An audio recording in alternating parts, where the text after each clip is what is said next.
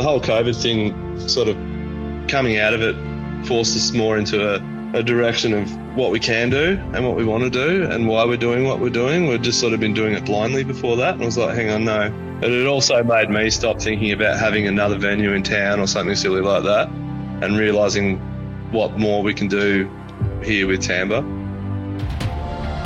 This is the Deep in the Weeds podcast. I'm Anthony Huckstep. There is a common sentiment that kitchens are not the tough, harsh environments they used to be. Not that people are not working as hard these days, but the culture and mental health of those carving out careers are as important as what ends up on the plate. How do you create that environment and not only see your staff prosper, but the business too? Matt Adams is a chef and owner of Tamba in Legana, Tasmania. Matt, how are you? Very well, Huck. How are you? I'm good. You're in an interesting part of Australia, up in sort of northern Tasmania. What's it like there at the moment? It's it all seems to be happening at the moment. Like North Tas is picking up a bit of momentum as far as being on the map and moving forward with dining and the whole hospitality scene and agriculture, and yeah, it's fun. You've got an interesting model with your restaurant there that's really focused on nurturing staff, but also connecting with other restaurants and real connections. Tell us about the approach that you have with your restaurant. I mean, initially when I started it up, I didn't really have too much of a plan, but I didn't feel that there was enough collaboration happening and we could all be friends and we're all in this same game together. And I'd always gotten along with everyone else in the industry as I'd worked through. And so when we opened, it was always about collaborating and just pushing other restaurants and hopefully, you know, creating a bit of a family, not just in this restaurant, but with others as well, I guess. Take us into your restaurant and what you do to be inclusive and nurturing of the staff to create such a positive environment. I think just like letting staff come, I mean, well, this crew really, and like employing them based more on personality as opposed to skill set, and becoming more of a family and letting them do what they want to do so they feel comfortable, giving them enough tools to go, hey, this is what we're trying to do, and then letting them fly with it and like letting them, you know, make them feel at home and make them feel like it's theirs and you know, have them enjoy coming to work every day. What sort of environment were you introduced to when you first stepped foot in the industry? Well, and I've heard it a few times, I guess, on this podcast. Like, I guess people in that from mid-30s sort of onwards that started back in like the 90s, late 90s to, well, even before that, but like early 2000s where it was a bit more brutal. So also, again, on the cusp of that, like coming out of that period where it was, you know, you were expected to work, you know, 80, 90 hours a week, get yelled at and enjoy it and go out and party and then come back to work and enjoy it and, you know, prove how hard you could work hungover and all that kind of stuff. And it's nice to be able to now be in control of a place where people can come and work and for it to not be that, for it to be way more positive and way more nurturing and just a nicer place to be and a nicer industry to be in. I want to explore what you're doing at Tamba a bit more, but take us back to when you were young. What sort of role did food play for you in your family? I mean, I come from a very Australian background on both sides. So no, like nonnas doing passata at the end of every summer or anything romantic like that, but still a very nurturing, like loved food, always loved. Like both my grandmothers were amazing cooks, and I used to always, I picked one of them was the best at desserts and one was the best at making the main course. And it's that sort of very Australian like roast meal. And yeah, I mean, but I also really enjoyed going, say if it was our birthday or something, we'd always go out to a restaurant for my birthday or my sister's birthday or a relative's birthday. You'd go to a restaurant, and I always really loved being in restaurant space as well. Well, what was the lure for you that triggered a career in hospitality? To be honest, like when I was late teens, I was a bit of a skateboarding stoner, and I didn't really know what I wanted to do. And I sort of had to do something so Centrelink would pay me money. So I enrolled in like Cert 3 at TAFE and went and did cooking and like thoroughly like loved it, and had like 100% attendance, which was very different to my year 11 and 12 attendance. But yeah, just from there, I think I just wanted to be able to cook food that was really tasty, and that's what I wanted to know how to do. So yeah, and then eventually started working as a kitchen hand to start off with, because I still didn't want to commit too much because I was still too busy skateboarding and mucking around.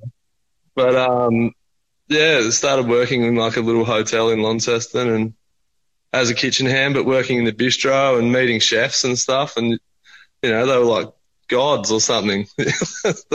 But yeah, it was a heap of fun. I didn't start my apprenticeship until I moved to Queensland, like about a year after doing the kitchen hand gig.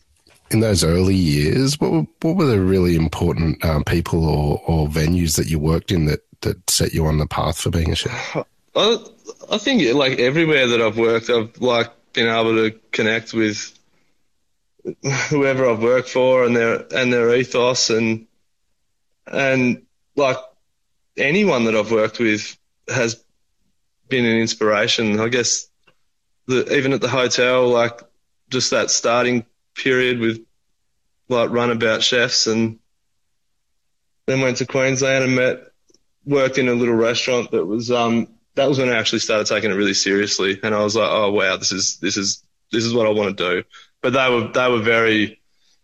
they nurtured me to be able to do it. I had no idea what I was doing, but they at least let me do some stuff that I shouldn't have been allowed to do, I don't think. So you can do the special today. It's like, I don't know how to cook, but okay, here we go. And then I wanted to move back to Launceston because I realised how much I loved it. I actually sent a fax because I didn't have an email address. This must have been like 2001 or something. And so I sent a fax I was like, I can't move home unless I'm working in the best restaurant. And I think I worked out in my limited knowledge that one of the best restaurants in Launceston was P and Me. And so I sent Peter and Fiona a fax and said with a bit of a story, and said I'd like to come back. And I ended up getting in heaps of trouble from my boss in Queensland because I didn't tell him I was doing it, and I'd obviously done it from the work fax, and he got a phone call. But it did eventuate in me like being able to pick up my apprenticeship back down here, and that was a pretty amazing turnaround working in that FME environment back then when they were pretty well enjoyed. So it was a fun environment to work in and learn a lot there. F&Me had quite an influence on the dining landscape in Tasmania. What did you take from your time there? It was so systematic. It was so that like I kind of feel like if you went there and just followed the rules, anyone could do this. Like anyone. It was so organised. It was so regimented. Like 2 different clocks on the wall so you could tell what time it was in 25 minutes for when the next course had to come up. Like, yeah, there was no, the risk was gone, but you had to follow the rules and there was a lot of them. But it resulted in, like, it was an amazing menu structure that no one else was really doing. And yeah, everything was timed down to the T. So it was a good environment to be trained in. You became a head chef at a very young age. What were the challenges and positives of that position that you held? I think like being in Tasmania, because we are so ultra seasonal with our patronage, like tourism and stuff, or it used to be. It's changed a lot now. But like back then, it was very like you're going to have 4 busy months, 5 busy months, and then customers will drop off and you have quite 7 or 8 months. But so you have small kitchens with small crews, and if you're good, you get asked to run the kitchen when you've just qualified. So I guess at that age, like when you're 25, and like none of the training that you did at TAFE then, I don't know if I'm pretty sure they still don't, is based around people management, and that's probably the hardest side of it. So you're just sort of like, yeah, I can cook and I can run this kitchen, but I don't know how to care for you, which is, sucks, but it's nice to be able to then go on and learn that. Yeah. What sort of impact did being a head chef at a young age have on you? I'd say I did it for a bit, and then you stop the learning, like the actual cookery learning a bit. So you're busy like running the kitchen and writing rosters and doing the ordering and trying to write menus and trying to understand the whole business, and then you're still only 25 or 26, so it's a lot to take on. And then you think, okay, well, I'm here now, I'm going to keep going. And then I eventually got sick of it all and stopped. I think by the time I was 27, I did a reopening of another restaurant in town, and then did a year of that, and I just didn't want to do it anymore. So I dropped out, and I took on a catering gig at the Riverside Golf Club as my own business, and sold swim sims and did weddings. How did you rediscover that fire in your belly to sort of jump back into the game after being burnt out? I think it was probably, I'd be in that kitchen by myself, and I was like looking at social media or something and seeing what chefs were doing now, and I was kind of like, nah, hang on. I started this because I wanted to be good and wanted to do this as my career, and I still want to do that. And by the time I got to the end of that lease, I was like, no, I'm ready to go back. And I think at the time when I got sick of it all, I was a bit like, everyone's trying to be better than everyone else in this tiny little town. And I was just like, it doesn't matter. And just, wanted to go and cook and relearn a bit. And I applied for a head chef job. Like, I didn't think I was going to get it, but I didn't. But I applied for a head chef job at Joseph Cromie Wines, which was like, okay, this is a big place. They're gonna pay okay. They've got a new kitchen. They've got all the toys. This could be fun. And I didn't get the job, but then I reapplied again and I actually only got a casual chef position there, but then quickly became sous chef under Sean Keating, which was a massive turnaround in my career, I think. Yeah. What did you learn from your time with Sean Keating at Joseph Cromie? Fell back in love with food again and produce and running a kitchen with a crew and having people there beside you and being up to date, but just pushing a few boundaries as well, I guess. I mean, he was a very poetic, amazing chef to work with, and we got along really well. And then eventually after he moved on, I took over from his role, which was good. So I got the head chef job eventually. I knew I wanted it and I got it. You mentioned about the seasonal nature of both the clientele, but also of the menu and the produce of the region. Tell us about the connections that you formed with local producers and how you work together. Being Tamba now, it's because there's a lot of small growers and stuff here now, and it's very easy to be in contact with them and make friends and have them as part of your community. But I think the thing that happened at Tamba was I put out a post because we're just outside of Launceston. There's a lot of people with acreage or veg farms, vegetable gardens and orchards, and and putting out a post saying we'll trade produce with you, give you a voucher, whatever, if you bring us stuff in. And that was I think the first summer I did that, so after 6 months, and it just went absolutely ballistic. And that's guided where Tamba has gone with its menu writing. And it's, as much as, I'd love to say we buy off all these local producers, but they're literally backyard growers at the moment. And that's the beauty of being down where we are, like very lucky, that someone from down the road has a massive vegetable garden with excess product and they bring it in.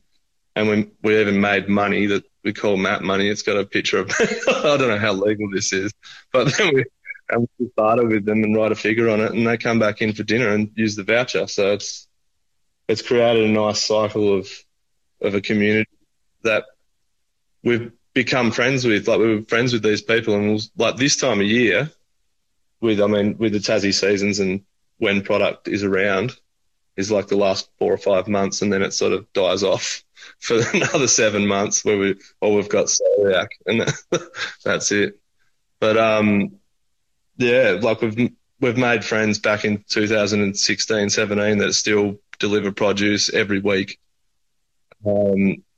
especially over this period. So and I don't think I've even posted about it again or asked anyone to bring anything for maybe 2 years. I haven't had to. So that's been the main driver produce wise for us, and menu writing and the way we do it, because we don't say no to anything.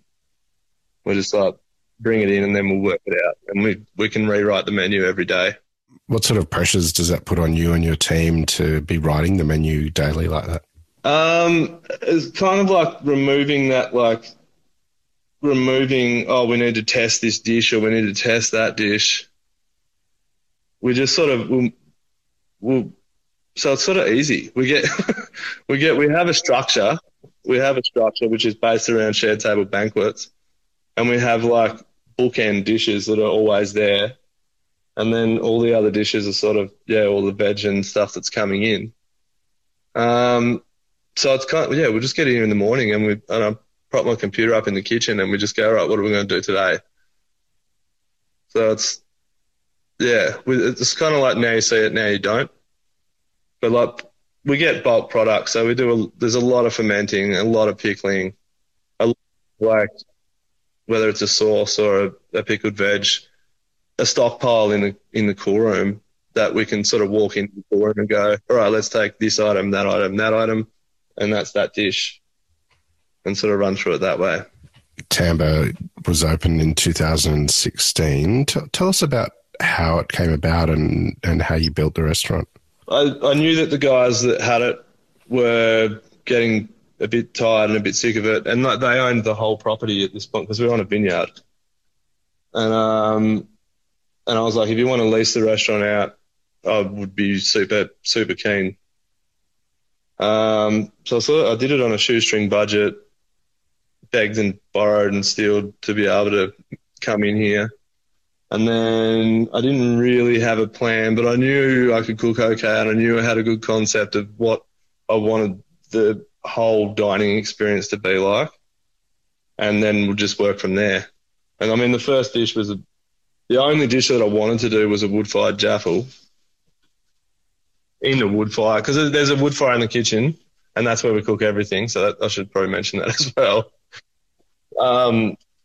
But then that sort of lasted 3 weeks because it was way too hard, and it was way too hot, and I would get stuck in the jam and I'd burn my hands. And then so I just took a slice of it off and turned it into a grilled cheese, and then that became one of the staples for like 3 years. So yeah. And I guess, like, food-wise, we just want to, I like to cook from nostalgia. I wanted it to be nostalgic. The grilled cheese, I mean, I serve that with my grandmother's pickle recipe, so Granny Jean's mustard pickles. And so, like, we wanted it to be a place where customers could come and not be too confused. And so locals would come and locals would come back. But then also for tourists to rock up and feel like they'd found a little secret, or you know, and also a place where industry people come and go, that was really fun. And it's just, relaxed and fun is all I wanted it to be. So, and I think we're getting that. We've done that. What's it like dealing with a tourist audience, and trying to strike that balance? And also these days with modern media and social media and, reviewers online, all these things sort of impact and affect the way that you want to do business. Yeah. And I've also come up from the outset of like, I didn't want to care about reviews too much or awards, or as long as we knew that we were making people happy, I think that's the main goal. We didn't need the recognition from a review, or like if someone doesn't get, like early on, a lot of people didn't get why we weren't cooking pizza and stuff like that, but it was just sort of stayed strong to what we're doing, and like it's been a slow burn, like it's been 5.5 years, but I think we're sort of now hitting the point where people get it, tourists are coming, they get it, the locals get it, and the locals are now regulars that keep coming back. Then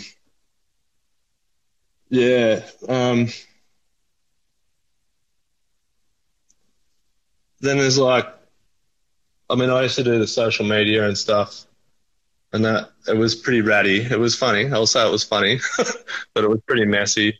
But my lovely fiance, Elle, is a photographer, an amazing photographer, and she came on board, 2.5 years ago, 2 years ago, to the social media for us and like documenting what we do. And that's been a massive lift, I think, for us as individuals, but then to also be able to document what we are doing, considering like the dishes are now you see it, now you don't, because we don't, once we run out of that product, it's gone. But to be able to document that has been invaluable, really. And to present us, I guess, and, you could say social media is not the restaurant. And it's like presenting us nationally as well. And having photography at that level at our hand, we're very lucky. So kudos to her. You mentioned that you never really wanted or cared about reviewers or reviews or those sort of perceptions, but have you had reviews, and have they impacted on you and what you do? Yeah, we had a very good, like, it was funny, like back in the Joseph Cromie days, we used to look at TripAdvisor and we used to, care what was being said on there. And then I came here and opened this place and I didn't really care, and I never really looked, and I used to forget about it. I still forget about it. But then there was one that was like 4 years ago, maybe. There was a review that was titled, Small Meals and Bogan Staff, and I was just more offended for the staff than anything. I just felt that it was like, we are real people, and we are like, bogan could be a nice term, I think. And I'm like, yeah, the meals are small. They're small plates. Like they're in a banquet. So you're right.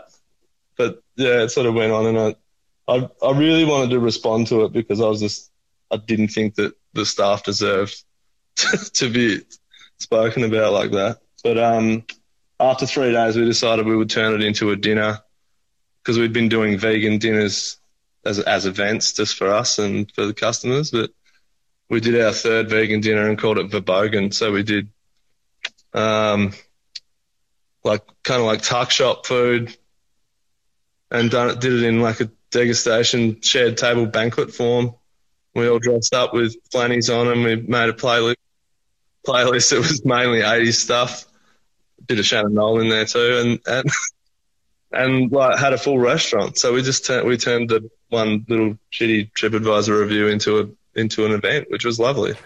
You have an amazing connection with local growers and even backyard growers, but you're working with a main veg grower doing all sorts of things. Another Matt, can you tell us about what you're doing together? So he came to me, I think, through the original Facebook post. He lives like a kilometre up the road, and he's into horticulture by trade, but hadn't been doing it for years. He's got a little bit of land. And he bought, I think he bought me some stuff down, and I said, "Oh, what do you want?" And he didn't want the vouchers, and he was like, "Nah, it's no good to me." He's like, "I want to grow heaps of vegetables for you." And so he's been here. I guess that's been going now for 5 years with him, and he's become part of the crew now. Like, we're trying to work out how to work it into the business structure as a shared thing and as part of Tamba, and we consult on what we want to grow, and he grows it, and we keep all any offcut that we can't use, and that goes back into a compost at his place, which goes back onto the gardens. And then he's a very clever guy. So he's taking our deep fry oil and making biodiesel, which will now heat the greenhouse that he put up last year.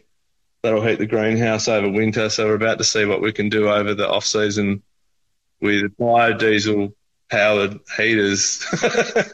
It's a good cycle, I think. But we've got a lot of ideas that we've worked on. We've worked on how to deal with like our drink can rubbish, and he saved all our empty cans for I think 9 months. And he was crushing them by hand, so they would go into a smaller bin. But and then he realised he could just drive his tractor over the top of them. And then he eventually took them down to like the scrap metal place, because I think they've only just initiated like a 5 cent a can thing down here. But he took them to the scrap metal place and got $33. So we're still trying to work that one out. We were hoping it was going to pay for a staff party, but it didn't quite get to that point. This amazing connection that you have with the local growers and the seasonality of what you do. Tell us about what you have on the menu at the moment. Is there a dish or two that you can tell us about that sort of really speaks of the region and what you're doing? I get the easiest way to speak about that is to speak about Owen, who works in the kitchen.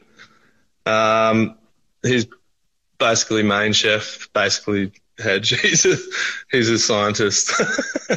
But he basically deals with all the produce that's coming in, and the amount of fermenting and pickling and stuff that we've got on the go. It's so hard to communicate on a simple menu. But I mean, stuff on the go at the moment, because it's grape picking time. So Owen, and I've done one little pick, but we go through and pick up the drop bunches that they cut off before they harvest, and he's making vinegars at the moment. So we've got, I don't know, like 5, 6 different vinegars on the go, different varietals. The amount of chilies that have come through, like he was in there playing this morning with making srirachas and like separating the varieties of chilies and lacto fermenting and coming up with things that are like palatable by the end of it. This is how it works. So it's sort of not about the dishes. It's about all the ingredients that are going into the cool room where we can. I've got a menu in front of me at the moment that was from Sunday, which is corn. So corn from like Eltham Grove, which is making growing amazing baby corn. We're doing a corn custard. Cucamelons have been coming in, so Matt Veg up the road, he's bringing in cucamelons with jalapeno. Eggplants, they went amazing in his greenhouse this year. I don't know, the dishes, like we have our bookends like that never leave. Like we have a flatbread, then we have a chicken dish, and we have a miso caramel mousse, and they never leave. And then around that, that gives people safety. And then around that, we throw things in there. But you wouldn't be able to write recipes, I don't think, for some of these dishes, because they've got like the juice off a fermented cucumber from 2017. The last 2 years have been pretty strange for everyone on the planet, but everyone's starting to travel again. Well, what's so great about your region, and why should people travel to where you are and experience what you do? I think like Tassie was very lucky with the whole COVID thing, being an island, where we managed to, well, compared to Melbourne and Sydney and compared to everywhere else, we're very lucky. We had limited lockdown, so I think like the way people would then perceive Tassie, and I did think this back then, that we hopefully would be perceived as like the clean state still. And, you know, international travel is probably still a little bit scary. So the onset of like, okay, some more tourism to Tasmania is likely, and I think it is. Like, there's been a lot of tourists around. I think COVID has also, for Tassie, kicked off the winter tourism for Tassie as well. I mean, obviously Dark Mofo did a few years ago, but COVID, I think, has managed to kick it into gear, because when people were allowed to travel, they can go, well, we're not going to go to Italy, we're going to go to Hobart, and hopefully we drive up to Launceston. So, have the last couple of years changed you and what you want to do in the industry? Yeah, dramatically, I think. The whole COVID thing, I guess, from the start was we were actually the first restaurant in Launceston to close, and we closed by choice. Like, we sat down like as a brains trust on a Monday, I think it was, and we actually had a function booked that night with Sandor Katz.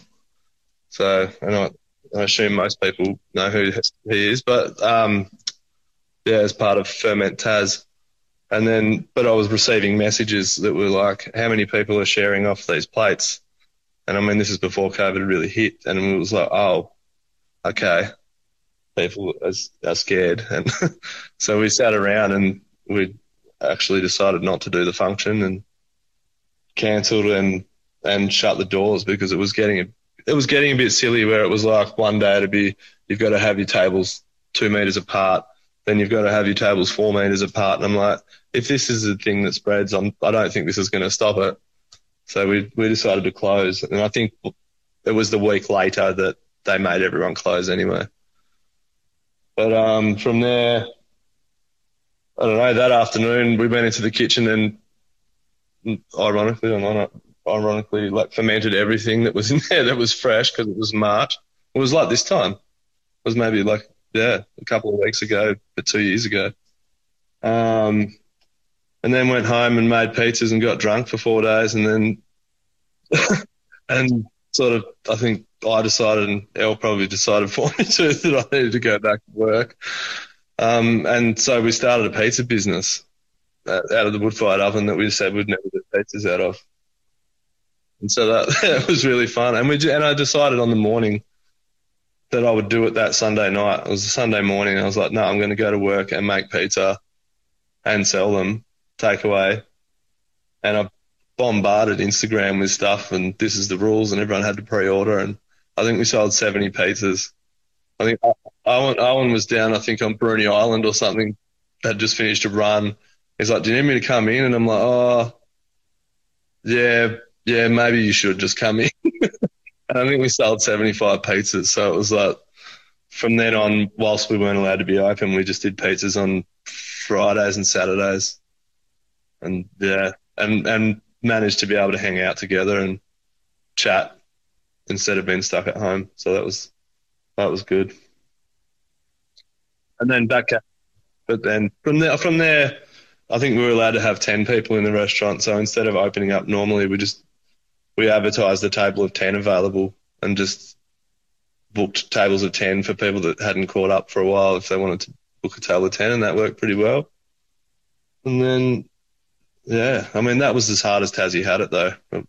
We're very lucky. You've built an incredible restaurant there up near Launceston.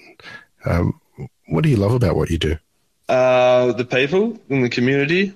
Obviously, I love cooking, and it's nice to be able to feel like we're doing something that's gentle to the earth. And what we're doing, we're at a vineyard. Like, I love wine too.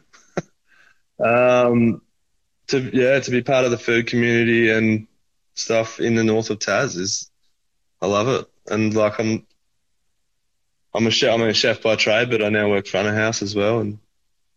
And so I've been able to I meet a lot of people, and I've made a lot of friends, and everyone that works here, hopefully allow them to do things that they want to do, and being friends with people in the wine industry as well. So like in that COVID period, like all the hospitality staff are out picking grapes. So like now Owen that I was talking about before, he's like doing vintage at the moment and picking and working in a winery and on his days off. So it's all that kind of stuff.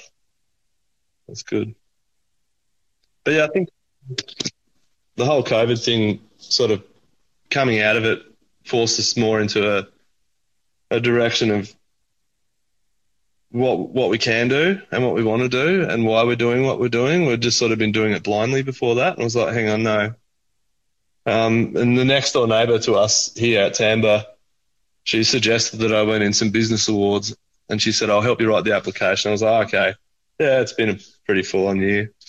But like doing the actual, we didn't win an award, which is fine, but like doing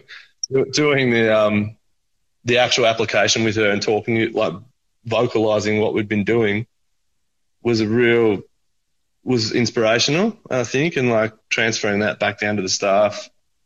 But it also made me stop thinking about having another venue in town or something silly like that, and realising what more we can do here with Tamba in regards to the sustainable side and everything. So, yeah.